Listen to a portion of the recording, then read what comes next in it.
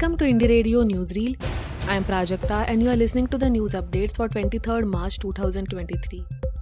Here are the international news updates for today. Immigration fuels Canada's largest population growth.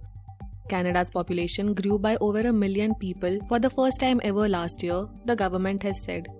The country's population increased from 3,85,16,138 to 3,95,66,248 people, Statistics Canada said. It also marked Canada's highest annual population growth rate, 2.7%, since 1957. The increase was in part fueled by the government efforts to recruit migrants to the country to ease labour shortages. The country also depends on migration to support an ageing population. Parliamentarians approve Sweden's entry into NATO. The Swedish Parliament approved the entry of their country to the North Atlantic Treaty Organization, that is NATO, by 269 votes in favour and 37 votes against. This decision, which put an end to 2 centuries of military non-alignment, had the support of 8 out of 8 groups with parliamentary representation.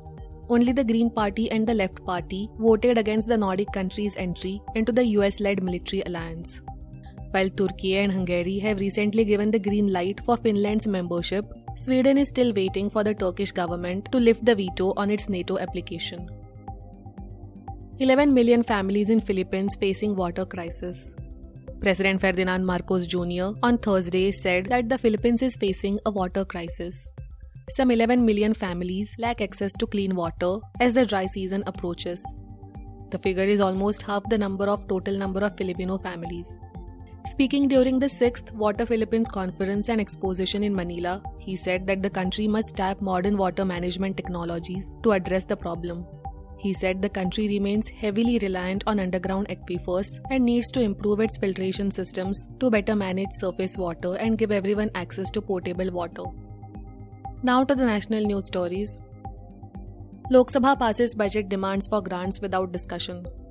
The Lok Sabha on Thursday passed the demands for grants for budget 2023-24 and the appropriation bill by a voice vote without any discussion.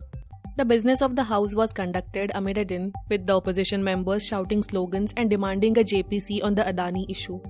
The afternoon session of the Lok Sabha was adjourned within 5 minutes with the announcement that the demands for grants would be taken up for passage at 6 p.m. As per norms, the union budget needs to be passed in both houses of parliament before the end of the financial year, that is before March 31st. Rahul Gandhi gets 2 years imprisonment in defamation case. Congress leader Rahul Gandhi was sentenced to 2 years imprisonment by a local court in Surat in Gujarat on Thursday. The action was in a criminal defamation case filed against him over his remark on Modi's surname that he had allegedly made during the campaigning for 2019 parliamentary polls. He was granted bail.